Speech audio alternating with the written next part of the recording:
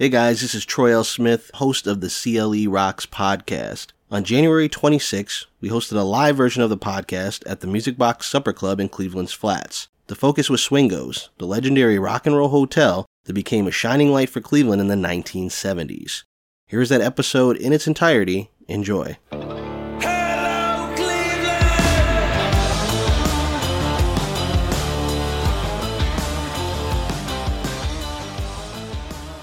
Welcome to CLE Rocks Presents, which is the live version of our CLE Rocks podcast, which I started a couple years ago. It looks back at the memorable people, places, and events in Cleveland music history.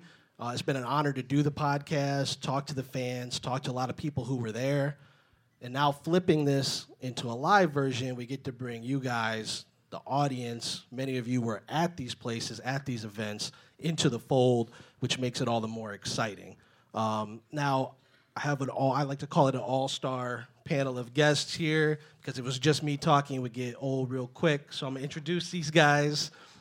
First up, we have Andrew and Catherine Marquard. Give it up for them. Okay, husband and wife. Andrew directed, Catherine co-produced with Andrew, your brother Greg. Yeah. Did I have it right? That's correct. The Swingos Celebrity Inn 2016 documentary through their film company. I want to plug it real quick for you guys. It's available to rent or buy. You can stream it on Vimeo. I watched it again this morning, which is like my fourth time watching it. It's really cool. But I just have this question after seeing your guys' faces, right? So I figure out who directed this thing. I want to have them on the panel. And then I see them and I go, okay, they're maybe a couple years older than me. So how the heck did you guys wind up being interested in, a documentary or making a film about this hotel that existed or probably ended its run right around the time you were born? So we were going to the Cleveland Film Festival because we love the Cleveland Film Festival.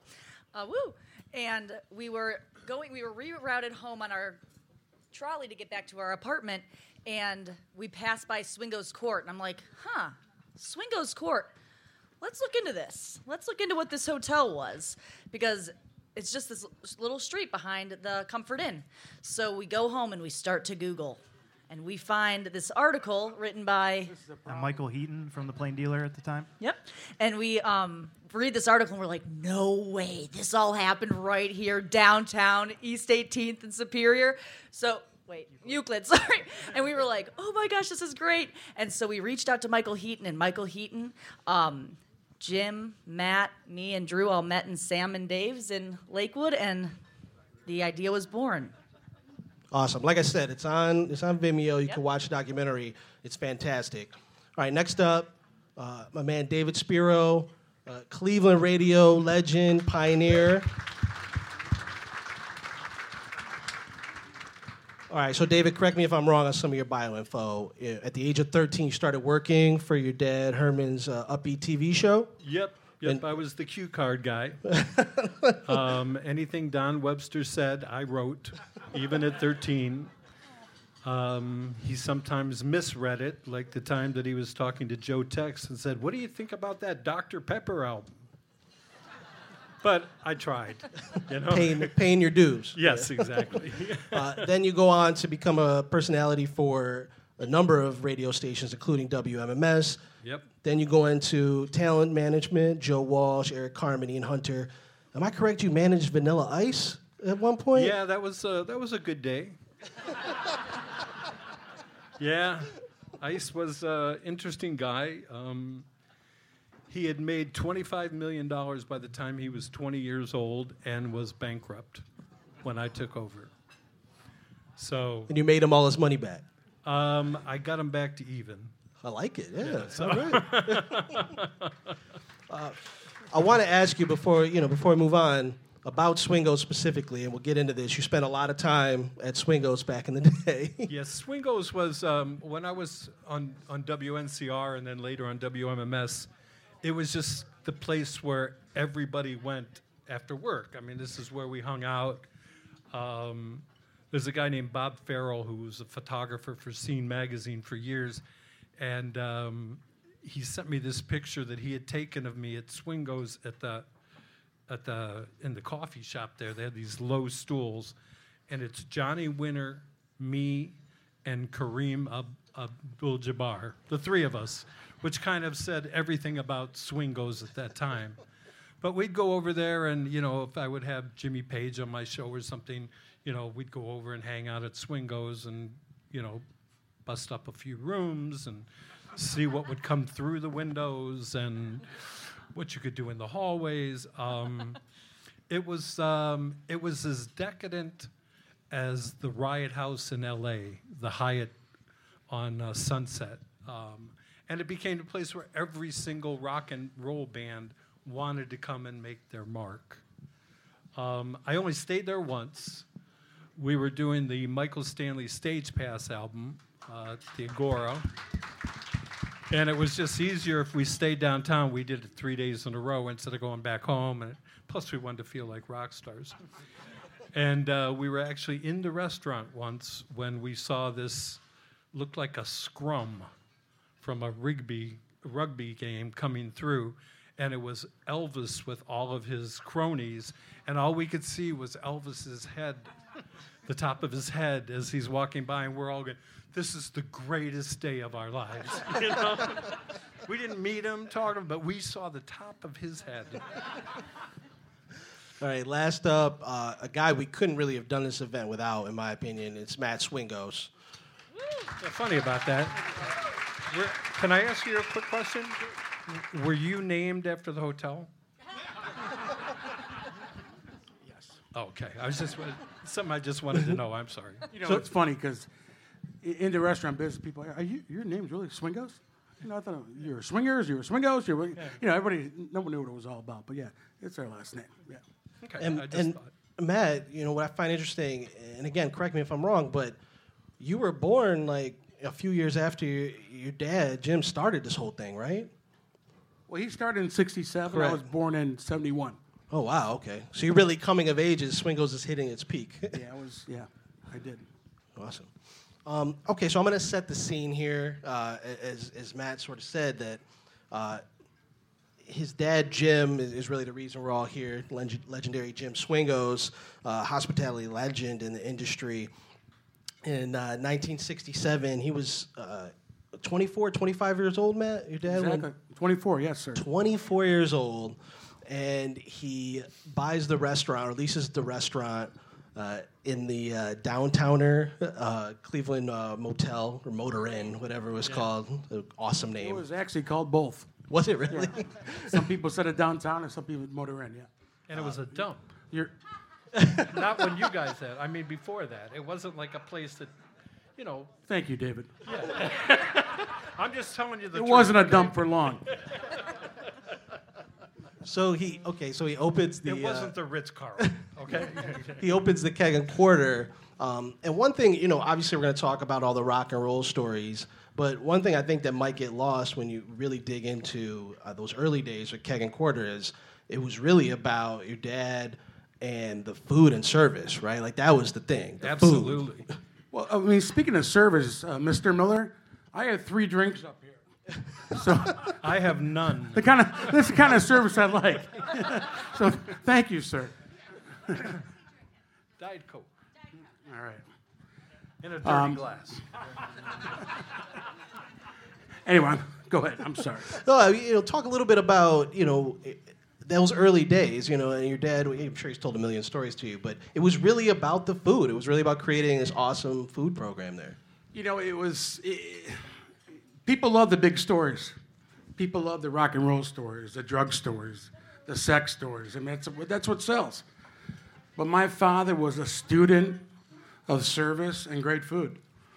Anymore. I mean, if you don't buy the best product, you can't produce the best product. And he just was a man that never, ever, ever sacrificed quality.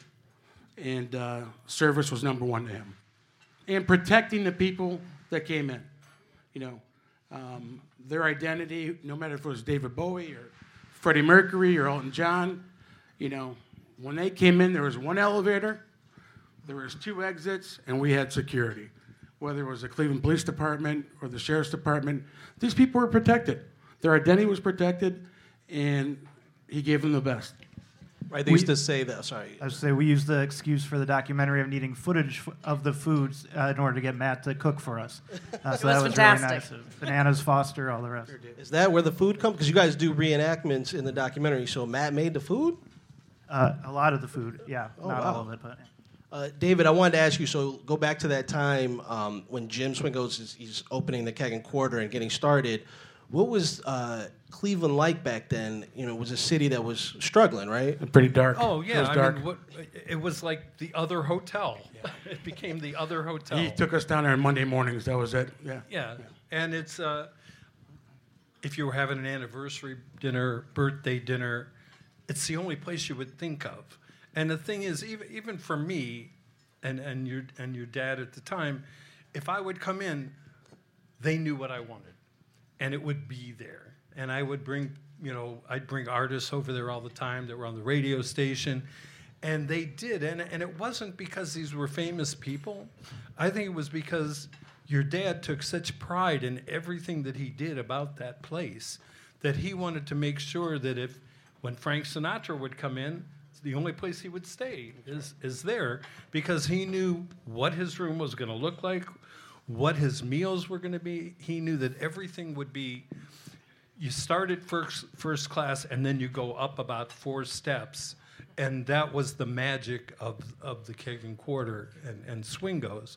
Now, the one thing that it was at the beginning, and it's why when we were doing the Upbeat Show during 64 to 71, basically, during that time, we couldn't afford to put people over there. So we used to use the old Versailles Hotel that was next to Channel 5. But but that was a good thing, because this was a place, it put Cleveland on the map as far as if you're traveling and you're in a rock and roll band, or you're the CEO of, a top 5 company, you want to make sure you're staying where you're comfortable, and you want to be sure that you're safe, and you want to be sure that your needs are taken care of. And that was it. If I can interject, David, you talk about affording it. I mean, Bruce Springsteen, when he came to town and he had his big layout at the Agora, he couldn't afford to stay at our place. Right. My father counted his rooms. He did that he to Southside Johnny. So many people. I mean, he really did. You can name them all. And even, I don't know if anybody realizes, but Cyndi Lauper just did her 1,000,000th YouTube presentation. Wow. Yesterday, I think it was. She couldn't afford a room. My dad comped her for 3 days. Well, that's what he believed in her. He believed in her. That's what he would do. It wasn't about the money. He believed in the city. And we'll get into the Sinatra stories in a little bit. I remember going over there once with Brian Wilson. And Brian was staying there, but I had taken him over there after our radio interview. And there was the piano in the lounge? Yeah, in the lounge, right. And Brian sat at the piano with Jane Scott sitting next to him on the piano bench and played, I don't know, for a half hour.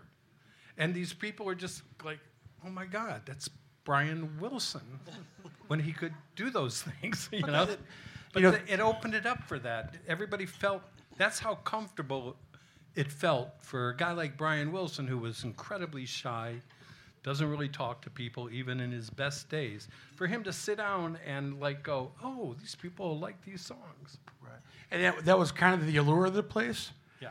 But at the end, there was the downturn of the place, because Iron Maiden would show up at 2 a.m. Right. And there's business guys that want to sleep, and Iron Maiden, they're ready to party. Yeah. So, I remember in our documentary with Michael Stanley, he met B.B. King, they jammed on stage together. Right. They kept the place open all night. Michael Stanley, rest in peace, jamming with B.B. King at Swingos. Yeah. And he talks about it in the documentary. There was a Sinatra had just stayed there, and the next night Poco came in, and I was really good friends with those guys. And Richie Furay ended up getting the presidential suite, and he had known that Frank had stayed there the night before, and he wanted some sort of a souvenir. If I can correct you, we called it the Swingo suite. The Swingos suite. I had to correct you. No, I'm old. I don't remember all these things. But Richie the one thing he thought, oh, well, Frank must have used this while he was here. He stole the toilet seat. He did. That is a true story. I know. I saw That's a true story. It hangs in his house to this day. And he's got a little plaque that says, Frank Sinatra sat here. No shit. I'll get you a picture of it. I'll have Richie send me a picture. All right? That's a true story. Like you can catch their comedy duo routine next week. Obviously, as you guys said, Jim was really, all these rock stars came through. Jim was the real rock star, and he passed away in 2015, the person who drove Swingos. I'm curious, Drew and Catherine, you had one of the last public interviews with them before he passed away in the documentary. What was your impression? It looked like you were sitting with him. I don't know which one of you guys did the interview, probably Drew, but were you sitting just with him at his dining room table right there? Yeah, he'd invite us over to his house, and we'd sit in his living room and interview him there. We did 2 or 3, I don't know if you remember, Matt, but it might have been 3 separate interviews with him, and we had planned to do one more. We wanted to bring him back to the hotel, which is a Comforter Inn now, and just have him walk around and kind of show where things used to be when he had sadly passed away. Yeah, and it is sad, but it is pretty incredible to see him because there's certain stories he tells, and we'll get into them, specifically Sinatra, where, your dad seemed like a low-key guy, in the documentary, but he kind of, perks up when he talks about the Frank Sinatra story. He would light up the room whenever he would talk about Sinatra or any of those guys. He would just perk up and he would tell these great stories like no one could tell them except for him. And so it's just so great to have that on footage for the Swingos family and for every rock star lover. And Matt, let me ask you this, because when you look at the history, there's a keg and quarter, then he, capitalizes on the opportunity to buy the hotel and redo it. Was that always a plan for him? I mean, obviously he was in the food service. Was it in the cards? Was he always looking at doing something like owning a hotel? No, I think it was all about opportunity at the time. In the early 60s, he worked at the Greenbrier, which was in Parma Heights. And a matter of fact, his pot watcher, the guy that cleaned the pots in the kitchen, became our executive chef for 45 years. So that's the kind of devotion my father had to his people, and the people that stood up for him and made things right. So, before that, he was with Tasty Catering. I don't know if anybody remember that, because I certainly don't. But that said, he had an opportunity out of the Greenbrier to buy the Downtowner, borrowed $10,000 from National City, turned him down. Cleveland Trust gave him the money, and the first 2 years he did $3 million. So, screw you, National City. That was in '67. And David, I think you're probably right in, starting a radio at that point or getting into it when Swingos opened itself. I'm curious, what was the buzz like when Swingos opened? And I think the first big celebrity guest, Elvis, stayed there not too long after that. So what was the buzz like for this place in downtown? Well, I started in radio in '68. Okay.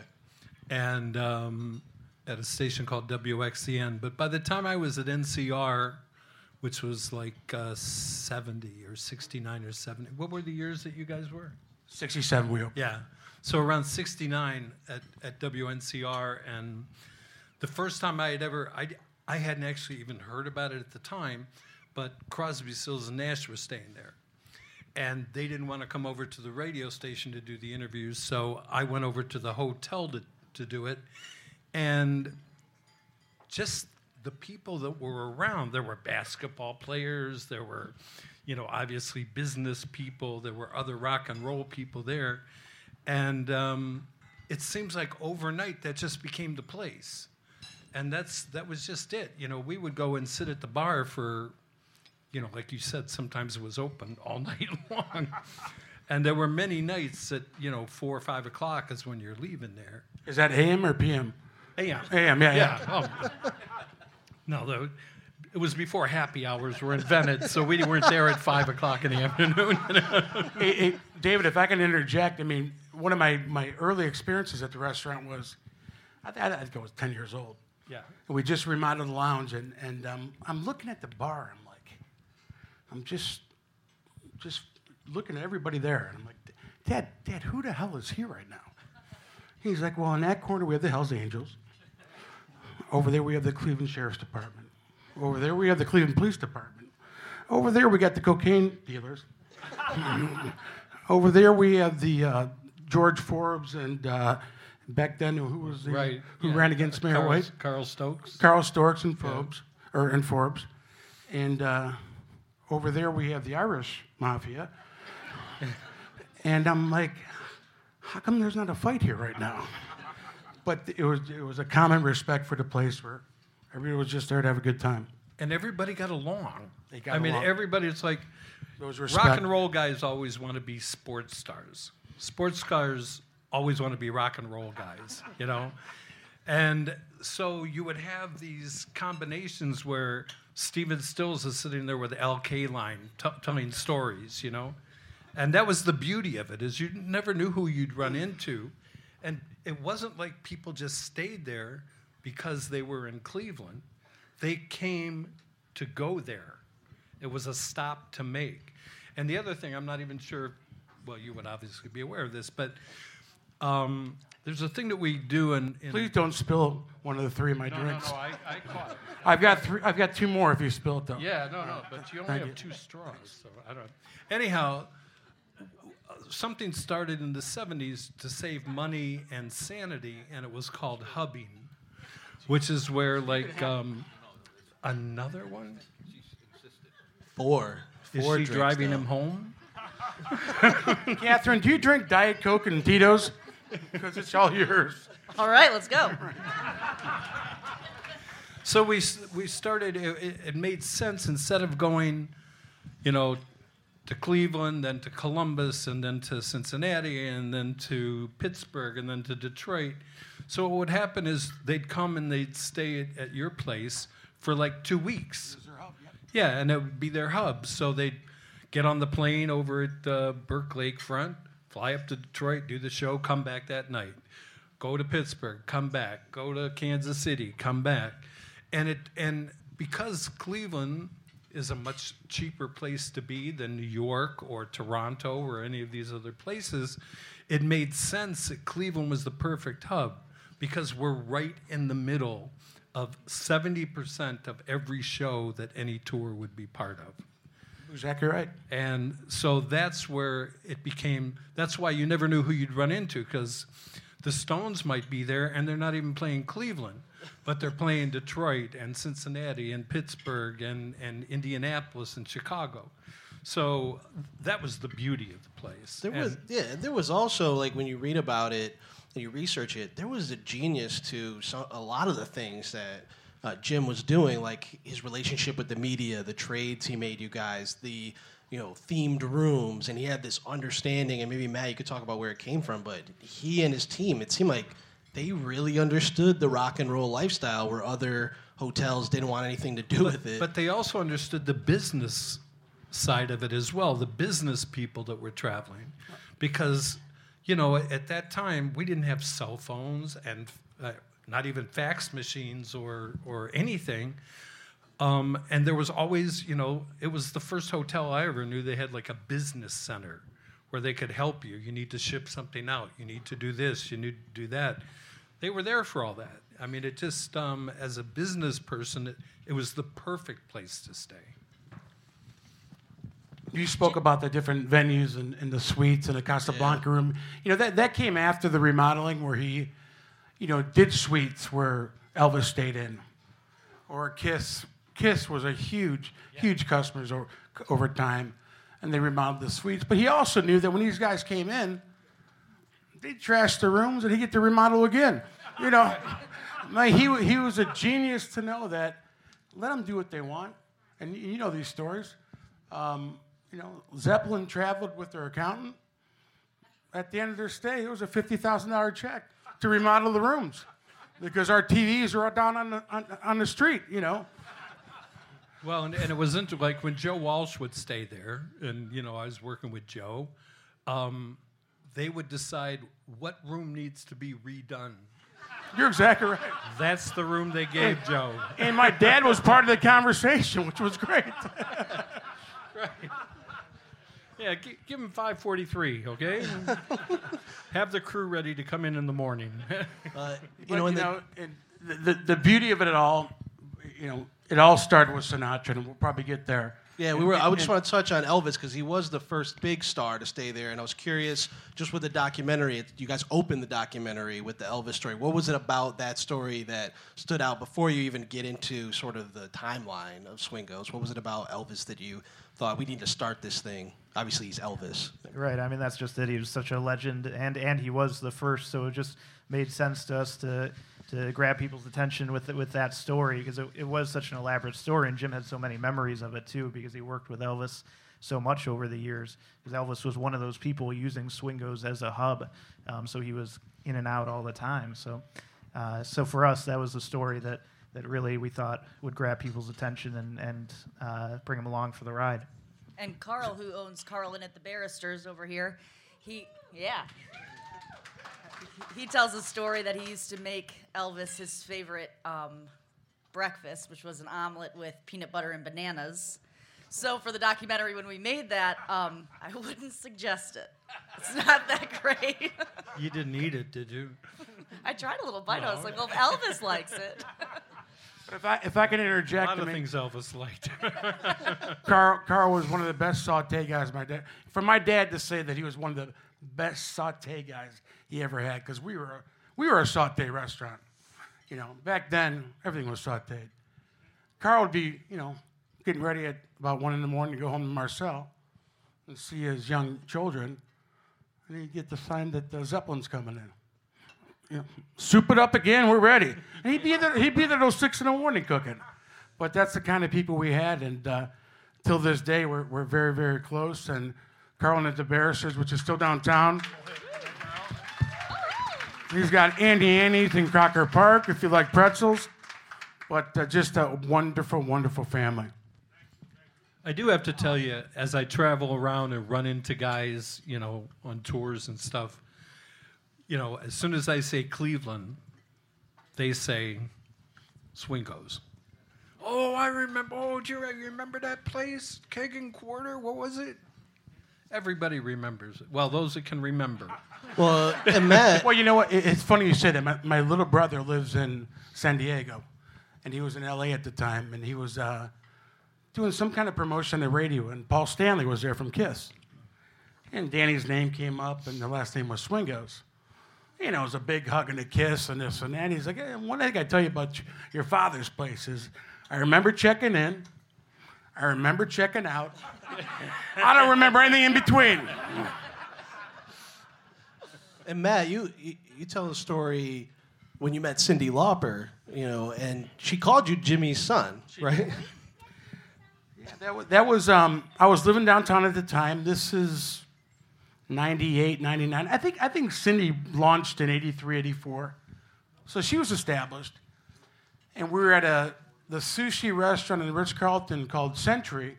I don't know if everybody remembers that place, but great sushi. And I lived downtown and, anyway.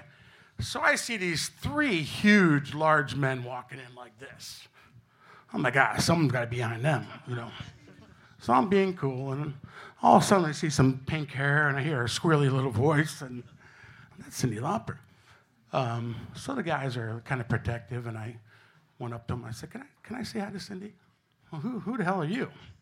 Hey, don't worry about me. I just want to say hello. I don't want to get in a fight, this and that. And they got even bigger. They just start to expand. Anyway, we'll tell her Matt Swingo said hello, and all of a sudden she jumps over these big boys and said, "Swingos, are you Jimmy's son? Jimmy's the best. He didn't ever charge me for a room, And the big boys kind of backed off, and we had a nice conversation. But that's the kind of care he took it for people. And you mentioned Frank Sinatra, which is obviously a big moment for Swingos. And that starts with Richfield Coliseum opening, right? He opens Richfield. Correct. Yes. That was Nick Maletti. Yeah, Nick Maletti brings the Cavaliers, builds Richfield Coliseum, and he starts encouraging acts to play there. The first one, obviously, is Frank Sinatra. How big, and you mentioned this already, Matt, but how big was the Sinatra staying there? How big was that to really pushing Swingos to the next level? That made us. Yeah. That was it. So when my dad found out that Sinatra was coming, in his wise wisdom, he searched all the hotels and restaurants in the country. Beverly Hills, the desert, and most importantly, Vegas. And he found out what Sinatra liked. And after studies and flying out there and talking to different maitre d's, we don't hear that word maitre d' anymore, do we? We need more maitre d's. The guys that take you at the door at the restaurant and make your night, you know? We need more of those. Anyway, he found out that Sinatra liked Tootsie Rolls, that Sinatra liked Le Montrachet, which was one of the greatest, still is one of the greatest white wines in the world, so apple fritters, and hot peppers. So he does his research, and when Sinatra's coming into town, his entourage showed up around 2 in the morning. At that time, we remodeled the old lobby, so when they came in,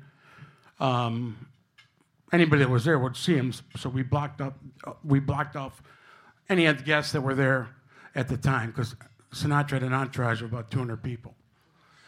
Anyway, we had a baker in the middle lobby doing apple fritters, and we had a snifter that was about the side of this stage full of Tootsie Rolls, pouring Le Montrachet that, I don't know if you remember the Hammer Company or Vintage Wine, Gina Perino brought the Le Montrachet in. And then he called Gus Gallucci to give him some hot peppers. The Gallucci. Anyway, the story is long, but I'll make it short. Sinatra's enamored. He's walking around, he's just in heaven. And he gets up to the peppers.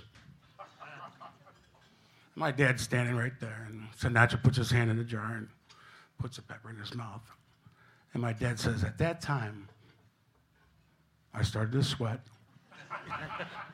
I said to myself, and I'm going to quote him, what if these fucking peppers are too hot? What if I burn his vocal cords? I'm fucked. Pardon me. And at that moment, Sinatra said, God damn! And then my dad said he fainted. Those are the best friggin' peppers I've ever had. So one of the great stories of Sinatra. Was he a good tipper? You know what? Oh, there's a story. I like this. We'll get to that. Yeah. Well, no, we could get to it because your dad didn't charge him for the dinner, but Sinatra got up, and what did he do? His whole stay, and at that time was probably a $10,000 stay, wouldn't give him a check. My dad would not take a picture with him until Sinatra insisted. He's like, Jimmy, take a picture. I don't want a picture. I don't want a picture. Jimmy, take a picture. So the lights just start going on my dad's head. I should probably take a picture. It's Sinatra. My dad says, I don't have a camera.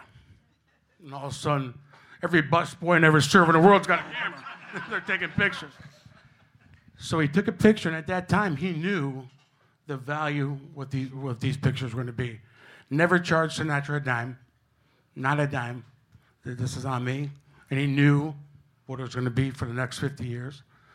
And Sinatra, the next day, lined up from dishwasher to bus person to server, 150 people, everybody got a $100 bill, you know. And at that time, we had 180 employees. So that's the kind of respect that Sinatra had for my dad. That's when $100 was $100. Right. And it's in, if you see the documentary, you guys, it's one of my favorite parts of the documentary, and I think Jim, if I wrote it down somewhere, I can't find it, but I think he called that the adventure of his life, you know, having Frank there. I had a question for you guys about the documentary because you reenact that scene, you reenact a lot of stuff, which is really cool. Who are these people in these reenactments? Like, how did you put all that together?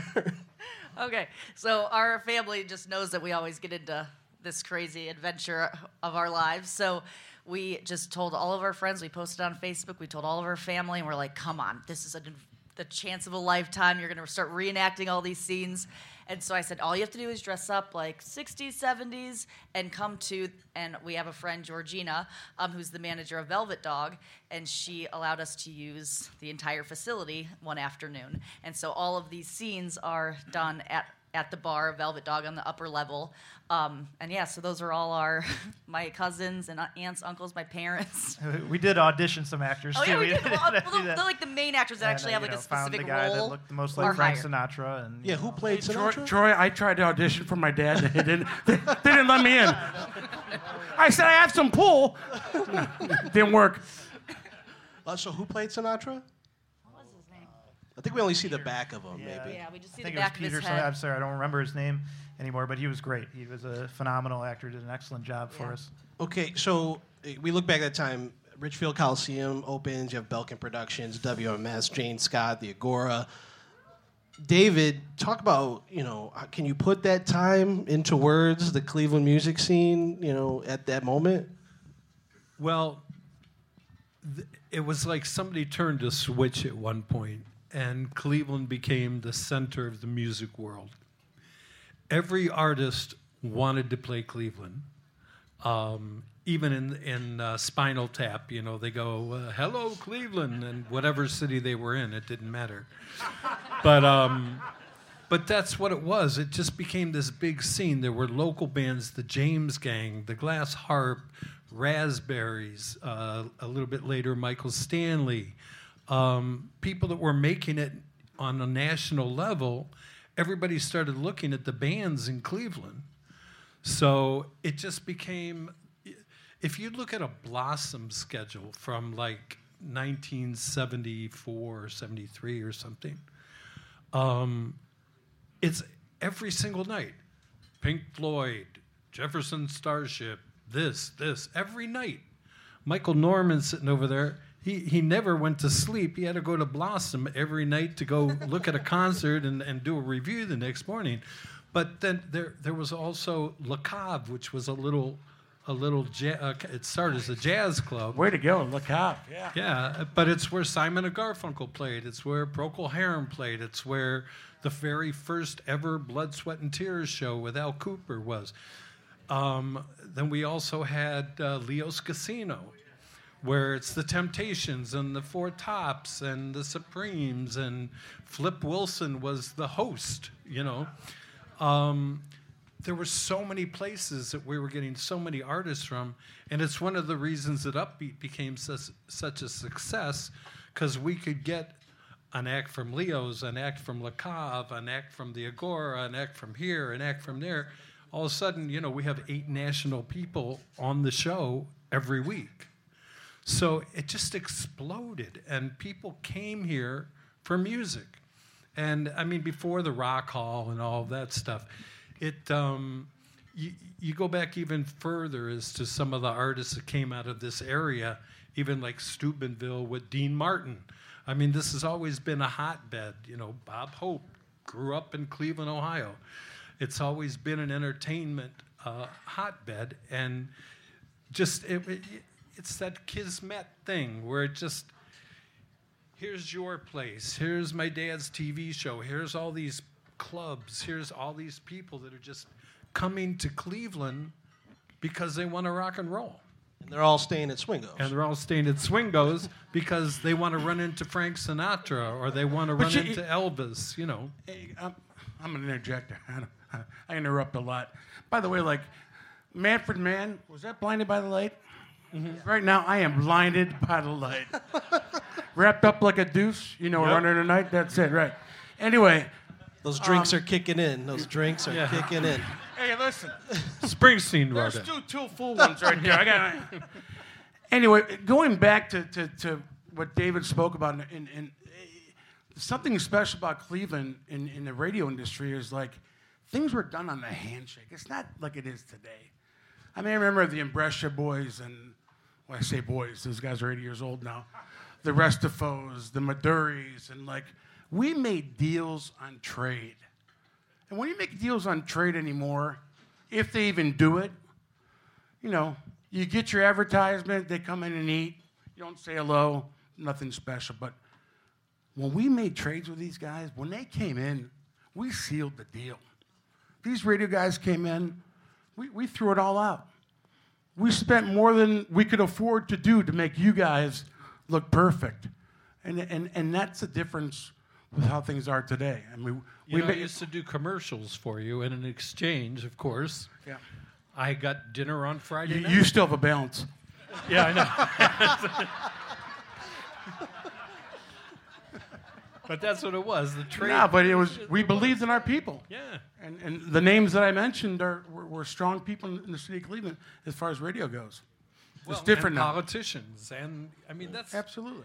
It is. I mean, for me, I just think of it as a rock and roll hotel. But the reality of it was the amount of deals that were made at this place that affected all of us that lived in Cleveland.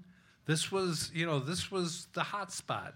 You go there at lunchtime, and it's all the politicians sitting there working out, okay, well, I'll give you this, but you do this, but we need to do this and we that. It was all legal. All legal. Yeah, of course it was. Danny Green used to hang out there, okay? He ended up in the grill of my car up at Brainerd Place. That's a true story. My buddy's sitting back there, Tony Anselmo, and his partner, his dad is Dr. Rossi, and that was the last place he was at. Right, Tony? Where's Tony at? He was at Rossi's place. He walked out, and that was it, right? He lost his teeth and everything else. But anyway, those are the people that came. It's going to be a lot of editing for this podcast. Catherine. With Jim's hospitality, there was a law in Cleveland at the time that if a horse showed up to a hotel, it had to be stabled and fed. He made it work.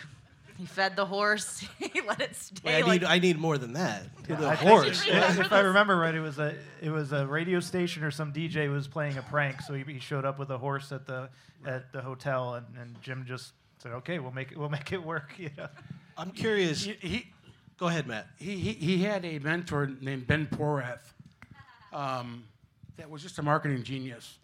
No matter what Ben said, my dad would be on the front page the next day. And he had this idea about this horse. He was on the front page the next day. A freaking horse. We got to get the horse a room, you know. But just his mentor, as far as media goes, was a guy named Ben Porath. Matt, it's easy to forget, but you were a kid at this time, so what was it like being a kid around the business? You tell a story in the documentary about seeing the members of KISS with their makeup off, which the rest of the world wouldn't see for several years. So what was it like being a kid around all this? That was a lie. I never saw that. Oh, okay. It's Wait, a good lie. Tell the story about how... Actually, I did see it. Jim, tell the story about how your dad spoiled your class. Remember? Which Field trip. time? The field trips. Remember when he had all the Well, let me candy get back to and KISS real quick. Okay. So this is late 70s, early 80s. I'm 8 to 12 years old, whatever it was. And at that time, we had game rooms like Space Invaders and Galaga and Centipede. And so we had a little game room that he put up next to the Cinnamon Bear, which is our coffee shop. So that was our highlight. We go there and play games. I walk in one night, because there was times we wouldn't see my dad for a week. He was busy. Walked in and there's games. The games are gone. What the hell happened? Do we didn't pay our bills or what's going on? I'm a little kid. I want to play some games. All right, man, I'll take you upstairs. So we walk up to 182, and I walk in and I see Ace Frehley, who I didn't know at the time, and Peter Criss without their makeup, and all my video games are in their room. So KISS had asked to take the games up to their room, and that's where we played games all night. But that was the first time that I saw KISS without their makeup.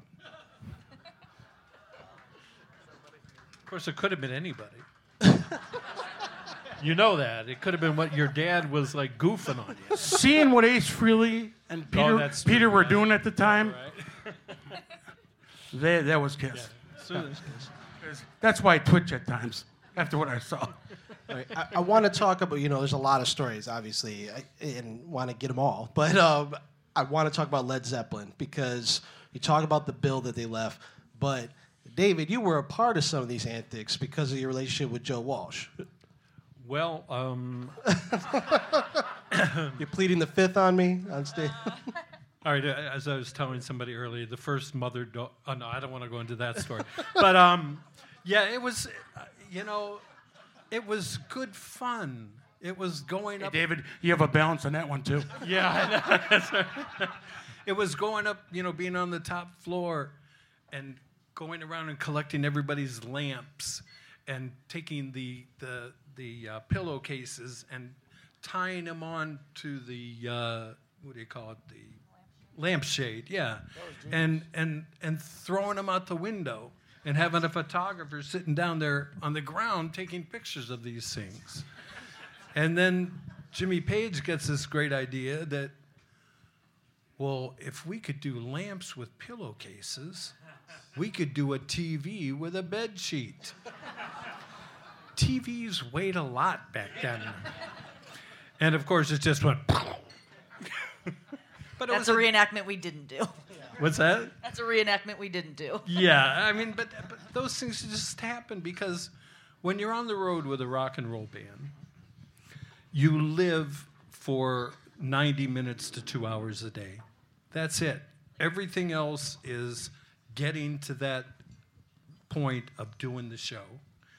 And you get bored. And, Joe was known for, like, taking everything that was in the room, like taking this glass and gluing it to the ceiling and taking this When I got bored, I went to the gym. You know what I mean?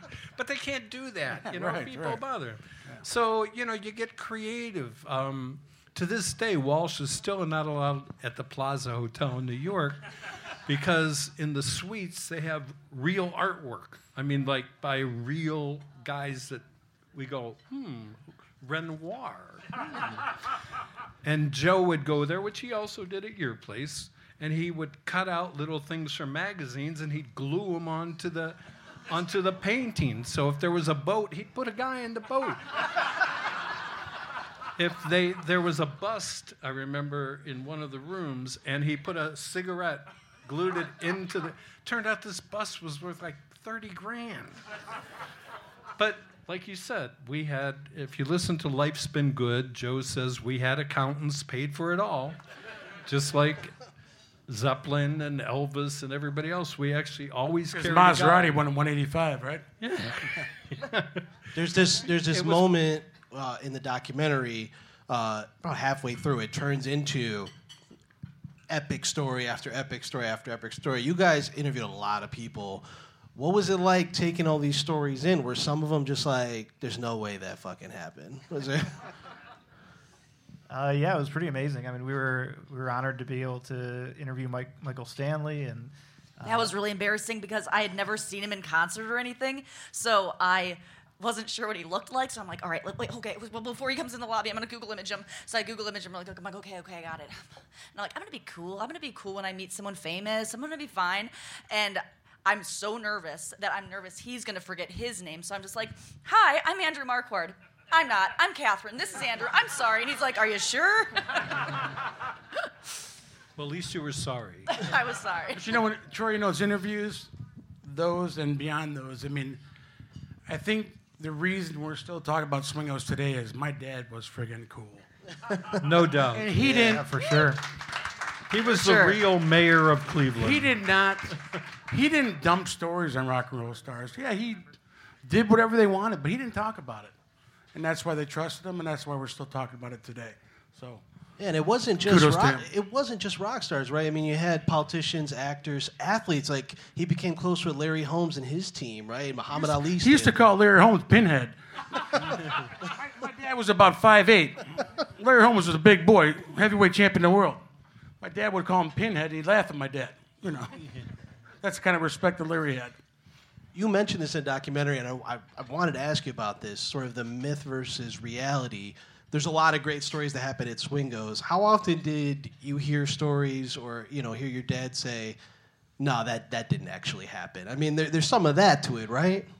Yeah, because you kind of want to believe the myths and the crazy, crazy stories. You just want to because it sounds so exciting, but he was always so... It was never out of... well, it was out of control sometimes. But Yeah, it got very We heard a lot of stories from employees and people who would say, "Well, I heard that," Right. or this person said that, and they were never able to get a second source or anything. So we tried to not include a lot of the stories we weren't totally sure about. But so everything in it is verified.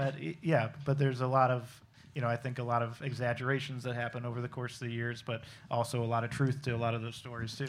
Well, and that's the beauty of legends, right? Like, I mean, the stories that I heard, I either saw as a kid or my father told me. So I got to believe my father. Everybody remembers Yul Brynner? King and I, guys about this tall, right? So, at this time, it's 1979, 1980, and we're all sleeping, and the phone rings. And the phone always rings at 3 in the morning in our house, Something's wrong at the hotel. Front desk calls that Yul Brynner is in his house coat. He's got a show tomorrow at the Palace or whatever theater it was. And Richie Blackmore from Deep Purple is about to kick his ass. Yul wants to sleep. Deep Purple wants to party. And they're face to face. So my dad gets down to Cleveland from Brexit in about 8.2 seconds. And he breaks up a fight between Yul Brynner and Richie Blackmore. I mean, really? I can't make up that story. True story. And Yul Brynner probably would have kicked his ass, by the way. One story that did happen, and there's multiple retellings of it in the documentary, and David, you're one of the people. Tell me about the Who Coliseum show party from MCA Records. Was it before or after you got handcuffed by Keith Moon? Oh, that was a really fun reenactment. one of the cool things about being a disc jockey is we were the guys that got to introduce our heroes on stage, and it would rotate, So I got the Who, going up, and fortunately I knew all of those guys. My dad had actually promoted a show of theirs when they first came to the U.S. First time when Pictures of Lily came out, and so I'd gotten to know those guys because they'd worked a lot with my dad, and so they're in town. I mean, they're crazy. Keith Moon taught Joe Walsh everything he knew. They were banned from every Holiday Inn in the United States, not just the one in Chesterland, West Virginia, okay? And we welcome them. Of course you did. With open arms. With open arms. And, I mean, it was just, it comes down to what your dad did and what his staff did is made it comfortable for everybody to be who they were, which wasn't what it was like on the road for the most part, A lot of time you're on the road, you're locked in your room. You can't do anything, which is why you start gluing shit to the ceiling. But people didn't stay in their room at Swingos. They came out to see everybody else that was there, and the Who were like that. So they're playing, it's right when Who's Next came out. And that was like the album that really exploded them. And I'm backstage, and I'm talking with the guys, and it's like, okay, how do you want to be, introduced? And it's like, well, just come on, say, ladies and gentlemen, the Who, whatever. And Keith comes over, he says, well, we do this thing before the show every night, we all shake hands. So he comes over and he shakes hands, and he puts a handcuff on me. And then he handcuffs it to a radiator at Public Hall. Now, when you hang out with the Who, there's a lot of pot, there's a lot of cocaine, there's a lot, just the usual, rider requirements, as we call them. And I must say I was a little bit high. And the next thing I know, they're leaving. And I'm like, hey, guys, I'm the one to introduce you. And Keith said, I'll introduce us tonight. So I sat up there the whole night, hearing the show, just basically boom, boom, boom, boom, because I'm like 4 floors up. They come up afterwards, and we went to a place called Captain Frank's. Captain Frank's was, if you know where the Rock Hall is and you take that road all the way down to the water, that's where Captain Frank's was. And service was slow. It certainly wasn't like being at your place. And Keith had thought, well, you know what? I'll go catch my own fish. And we were in the patio area, and he jumps into Lake Erie, which is when everybody found out that Keith didn't know how to swim. And one of the road guys came in, and a totally soaking wet Keith Moon came back to the hotel. And, of course, being what it was, nobody's going, well, you can't come to your... They meet him with like a half a dozen bath towels. Because that's what the place was like. And the Who, I think they would stay there. These guys would all stay there today if it was still there. I mean, there's every band that toured in the world has a story about this place. And Besides the Beatles. yeah, They're the only ones that didn't right, stay there. exactly. I don't care who you name in rock and roll, country. They all stayed there. Yep. The Beatles, we missed them by, I think, 3 years. Yeah, there's you look at the montage, like everybody, Zeppelin, Elvis, Who, Sinatra, but then you look like a lot of the Motown acts, Ray Charles, like it is literally everybody. My dad was a Motown doo-wop freak. He loved it. Norman Knight, we all remember Norman Knight? Sure. It's his birthday today. Happy birthday, Norman. Oh, it is. Happy birthday, Norman. I think he's 80 today, actually. My dad loved that music. Yeah. Going back to Captain Frank's, I keep interjecting, am I right? No, we're done with it's funny because You cut me off at Captain Frank's? well, that wasn't even the story. So did you ever make it, David, to the after party of the Coliseum show, or were you still handcuffed? Oh, no, because the after party started at Captain Frank's and then moved over to the hotel. So by then I was like, free to go. Okay. Remember when you wanted to know. make What? Swiss cheese? I'm sorry? Did- Oh, where he When was Keith lighting Moon- Keith when he Moon wanted light to make his own Swiss firecrackers cheese. in cheese. Wait, two people were talking. Go ahead. So in the documentary, Keith Moon, what his thing, because he used to light firecrackers in toilets at a lot of Yeah, that places. was But at M80s, actually. Swingos, M80s. Yeah, Swingos. He used blocks of cheese at this party. Yeah, you might after the handcuffing, you might have been pretty far. Yeah, right at this point. Like I said, it's kind of like the story you say. I remember getting there. I remember leaving there. I think that's where they invented that saying. What happens at Swingos stays at Swingos. For you guys, I'm assuming or hoping you saw Almost Famous. Is that scene? How accurate is that? That's going through that crazy lobby, fans, and then getting in the hotel. And I know Cameron Crowe put a lot of effort into making it look authentic. That's really a great representation of Swingos. Oh, go ahead. So this was, I think that movie came out in 2000, I believe. Yeah, that sounds right. Yeah. So it was 97, 98. DreamWorks called us, and Cameron Crowe called the restaurant directly and said, we want to do a scene, or multiple scenes at Swingos. We're traveling the country, and we're doing this movie called Almost Famous, and Kate Hudson, blah, blah, blah, blah. My dad at that time, he's a proud guy. Hey, whatever. Yeah. Matt, you call him back. I don't know at the time.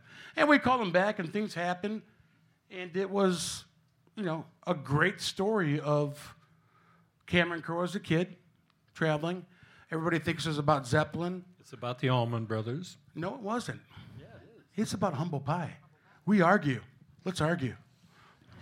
That's about humble pie. It's about Allman Brothers.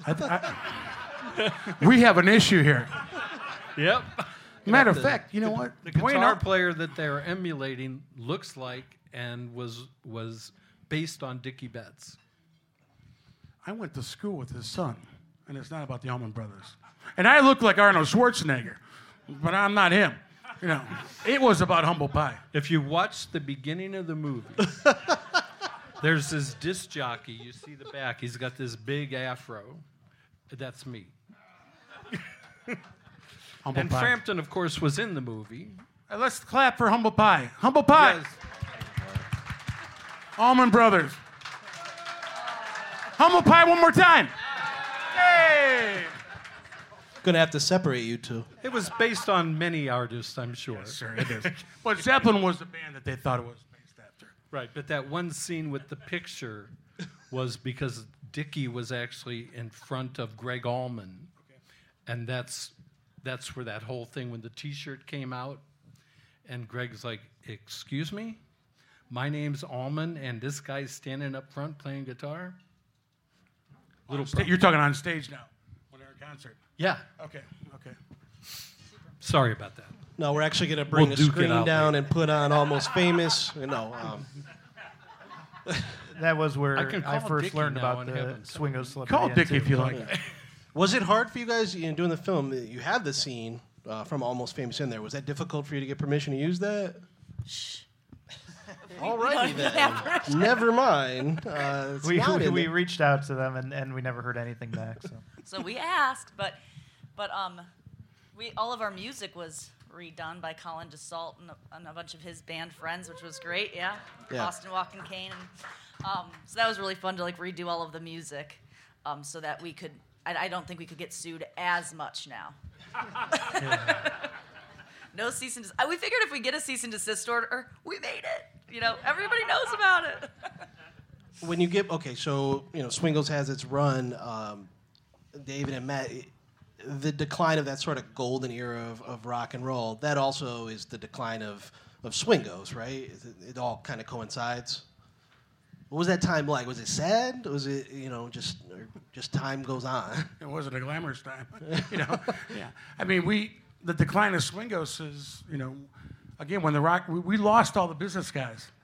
The guys want to come in and rock and roll all night, and the business guys quit coming in. And at that time, in the early 80s, Cleveland went downhill. There's no doubt about it. I mean, we're in the middle of Cleveland State, 18th and Euclid, and there was nothing going on there. For 20 years, my dad turned the lights on, and after 20 years, they went off, But what we catered to, who we catered for, we lost a lot of the business guys because rock and roll was our theme. We touched on this, but and we're going to throw out to questions from the audience in a minute. But the legacy of Swingos, and we talk about just how important Jim was, but also, I think when you guys touched on this, it was really part of it was bringing people downtown and being this shining light at a time when that was really it. Swingos and the music scene was pretty much the one thing thriving for downtown Cleveland, right? Yeah, I mean that's what Cleveland was. It was the rock and roll city, and it took all of these different parts to make it work. If Belkins had stayed in the clothing business and not promoted shows, who knows what kind of a market this would have been for concerts. If my dad hadn't started the Upbeat show and was bringing acts in from all over the world. Who knows what the city would have been if Bill Randall hadn't been a disc jockey here and been the first guy to play Elvis north of the Mason-Dixon line. Who knows what would have happened if we hadn't had what MMS became, what WNCR was, what Wixie 1260 was, what WHK when it was a big rockin' station. It'd be hard to say. It just took all of these. It was the perfect storm. Everything hit at the right time. And as a result of it, we all have things we can talk about because of what was going on right here in a city that most people thought was dead. But even when the concerts left the public hall, when we went out to Ridgefield, right. we had another 10 years. I mean, people still came back downtown to sleep, And they still do.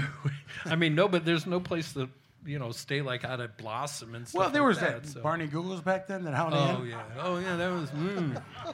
They had Barney Googles. They had room service till 8. Right. Yeah, right. that worked. Well, I guess what I'm saying is when Nick Maletti took the music out there, the NBA out there, he took the 2 hockey teams out there. Yep. People still came back to Cleveland to party and sleep. So that's a testament to the hotel. So I want to open this up to questions. We're going to have some people with mics out around here. If you have a question, just raise your hand, flag them down. Just please, God, do not ask about Almost Famous. So start that again. Does anybody have a question for anybody up here? Thank you and good night. There it is. Oh, sorry. That was that. All right, we have one. There's somebody over here. Is that? Yes, Mike.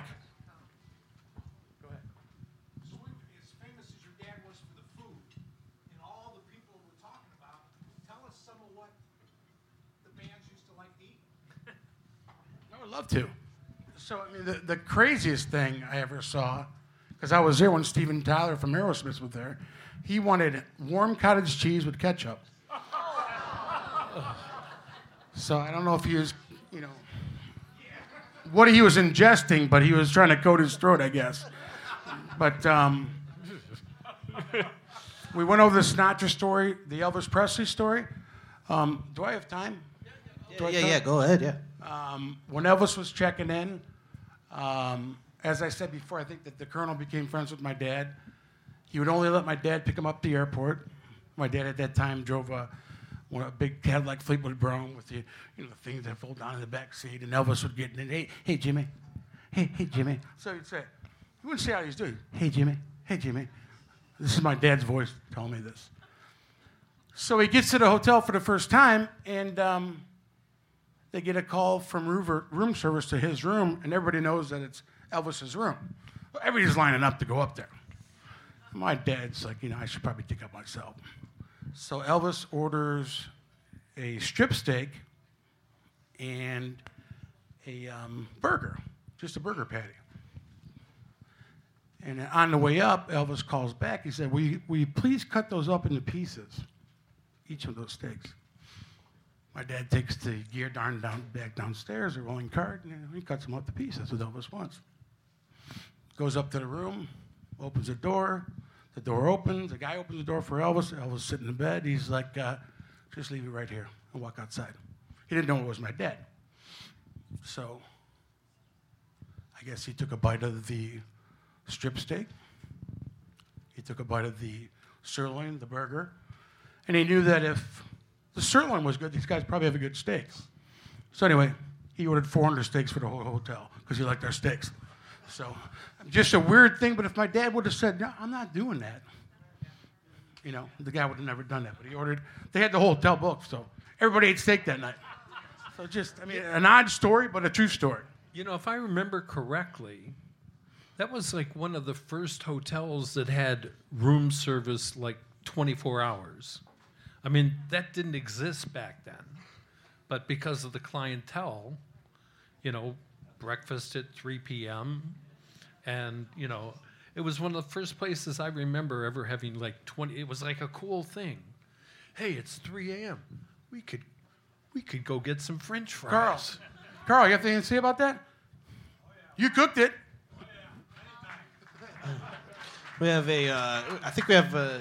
Busy on New Year's Eve, steaks, lobster tails, and all that. Somebody wanted eggs. Your dad came to the kitchen and said, make him some eggs. He charged for a steak. But he got eggs. All right, Carl, sit down.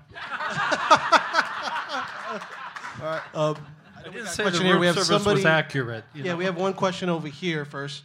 Mike. Yeah, David, I'd like to know, because you brought this up early on, and a lot of people that I hang around with don't believe me, WNCR. Tell me a little bit what was like your favorite experience with that program. Because I still have one of the original posters from that, and I was only like 11 years old, but I had older brothers that listened to that. Is that the one where I'm like leaning against the wall? You got it. Will you sell it? How much would you pay? I won't give it up. Can you take a picture of it? I could do that. Yeah. NCR was weird. I was like 17 or 18 when I first started there. And I'd been working on the Upbeat show, and at the same time, my dad was producing a show for a guy named Don Imus. And Don, I had a big interest in radio, and Don said, well, do you want a job at WNCR? And I said, I don't know what that is. He said, it's a brand new station. You can play anything you want. They're looking for people. It was the FM of WGAR AM. So he told the program director that him and I had been doing shows in California. There's no internet or anything like that. And next thing I know, I'm hired as the morning guy. This is on a Friday. I start on Monday. I've never run a board in my life. And it was, for me, it was never a thing about, oh, it's so cool I'm on the radio. It was about, it's so cool that I can play all of this music for people. And that's what WNCR became, a true music station. We had no playlists. We had, anybody who wanted to do whatever they wanted to do could do it. And at first, we had really no audience. We had the 6 people that called up. There were no commercials on the station. But all of a sudden, every day, 10 great albums came out. Oh, Van Morrison, Neil Young, Joni Mitchell, Led Zeppelin, a new Beatles, this. Every day, we had so much music to choose from and so many people that really wanted to hear the music. There was no chance we wouldn't be successful. The biggest thing we had against us was there weren't FM radios in cars, and you had to go to like Olson's Electronics and buy this little box that one of your nerdy friends knew how to screw in and plug into the radio. That was the only way people could listen to us. It was.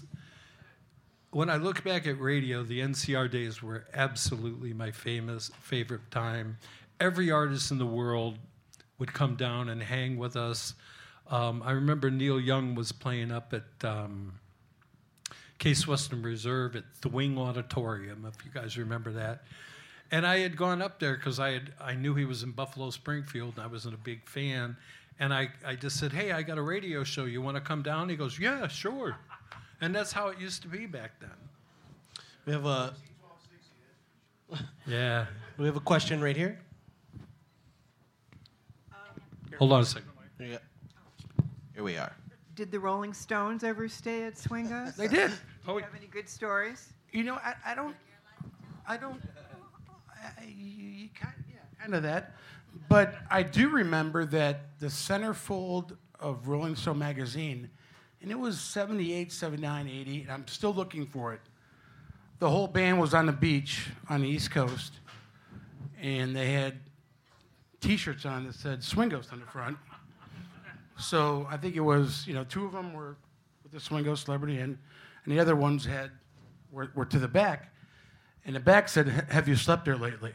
Meaning that when people came there, they didn't sleep.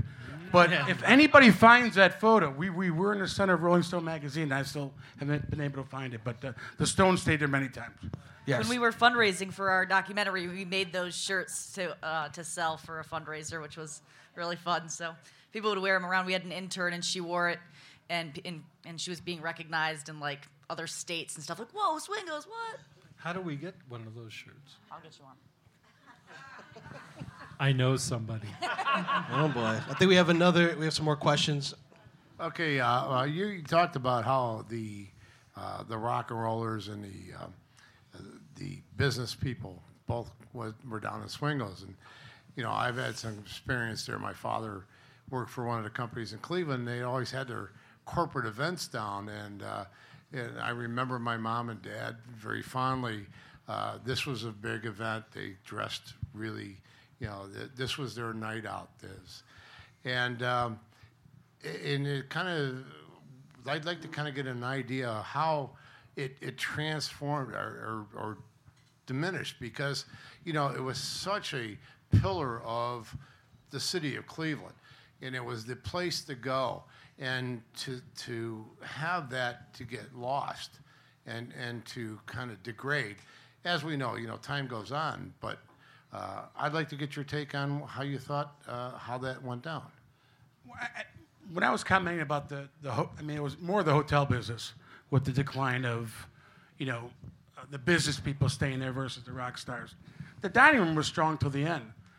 But, in '83, we all know what Cleveland turned into. It was a ghost town. Going downtown Cleveland to eat dinner at the Cane Quarter, nobody did it. So, we had a 20-some-year run there, and it came to an end. We moved to the Statler, then we moved to Lakewood, then moved to Avon Lake. But that part of Cleveland, until this day, it's a Comfort Inn. And where the restaurant was at is a Subway right now. So that kind of tells you where the city went. In all due respect, it was just it was an end of an era. I have a question over here, and then I think I have one back over here, but we'll go over here first. I have a question. Matt, maybe you can... Matt, I'm over here. I'm blinded by the light. No, that's okay. Matt, maybe you can... You talk to us over here. He's over here. Oh, okay. Yes. I thought that was Kenny Loggins, by the way. Hey, Kenny. Good to see you. I bought Grandma and Grandpa's Swingos house in I still Brecksville. can't see you. I'm sorry. Oh, okay. I see you now. Okay. I bought Grandma and Grandpa's Swingos house in Brecksville. And I had heard that the Stones stayed there. As a matter of fact, Mick did. Maybe you can tell us some of the celebrities that might have come over there. Plus, I heard that that's where Jagger wrote, "You can't always get what you want." Is there any truth to that? I would love to tell you yes, but I've never heard that story before. My grandmother would have thrown Mick Jagger out.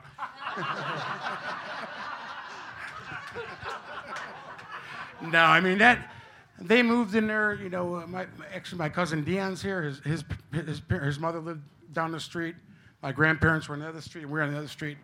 I mean, there were some stories at our house, but my dad would have never, ever in his life let a rock and roll person go to his parents' house. It's just out of respect, because he saw what he saw. So I hate to tell you, but that's false.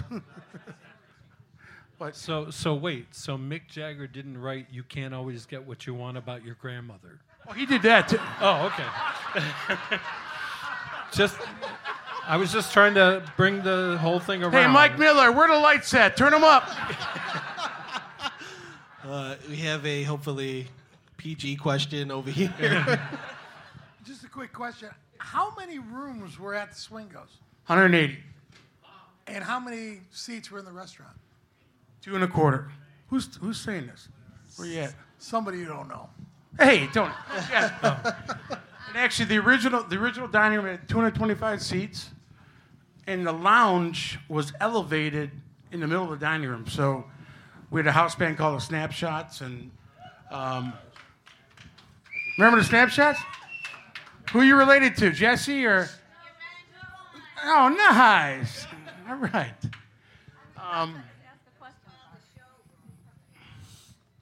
But after they remodeled the dining room, they did the lounge and made the lounge in the lobby. But you have about 200 seats, 225 seats in the restaurant. We have a question right here. And actually, this I promised I would tell Matt this story here, and this kind of goes into what David was saying about Jimmy Page. In a different life, I worked in television. If you remember the Saturday Night Live skit where Jimmy Fallon says, "Please tell me you got that," to the guy with the videotape. It was the Rock and Roll Hall of Fame induction. Led Zeppelin's being inducted into the Rock and Roll Hall of Fame. However, they were also on tour as Page and Plant, and John Paul Jones was not asked to join them. In fact, he made a remark beforehand, "They lost my phone number." So they brought him into the press room at the Waldorf Astoria, and they said, "No questions. They will not answer any questions. Forget about the questions." Well, that's going to stop the press. So they come out. Everybody's yelling questions, and I yelled out, "When are you coming back to finish the demolition work on Swingos?" Jimmy Page looks over, big smile on his face, points and says, "Cleveland."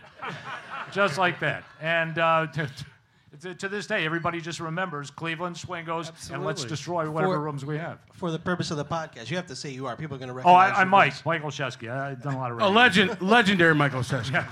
He tells that story in the documentary. Written too. amazing books about Cleveland and Clevelanders, and you're the one who should be up here. Oh, actually. well, I will be on February 24th, and come on out.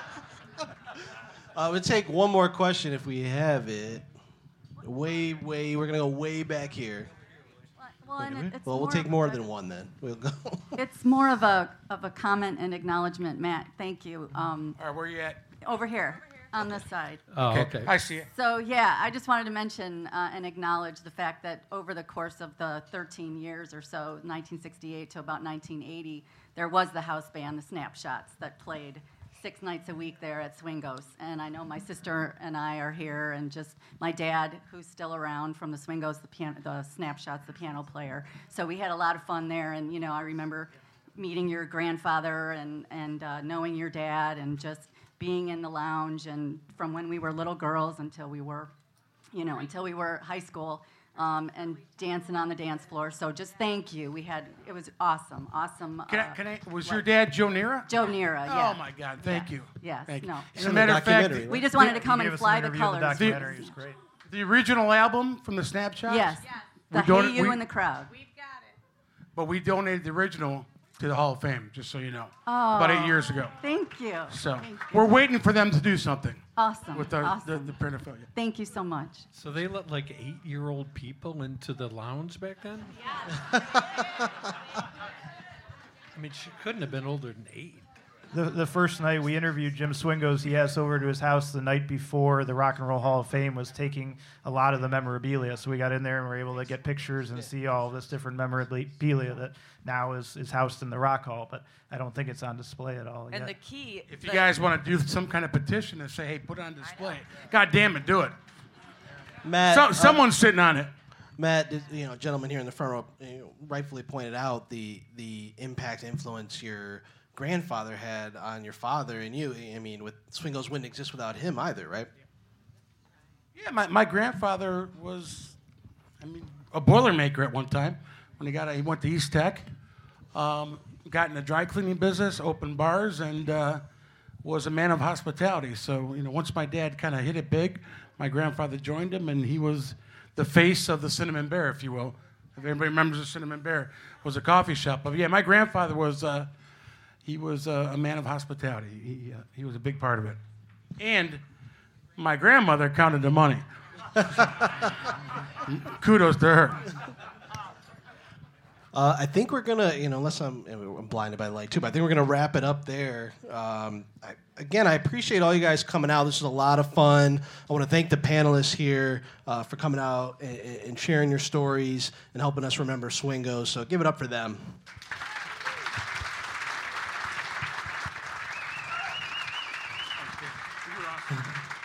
Thank you guys again. Enjoy the podcast. Enjoy your night. Take care. And please tip your servers.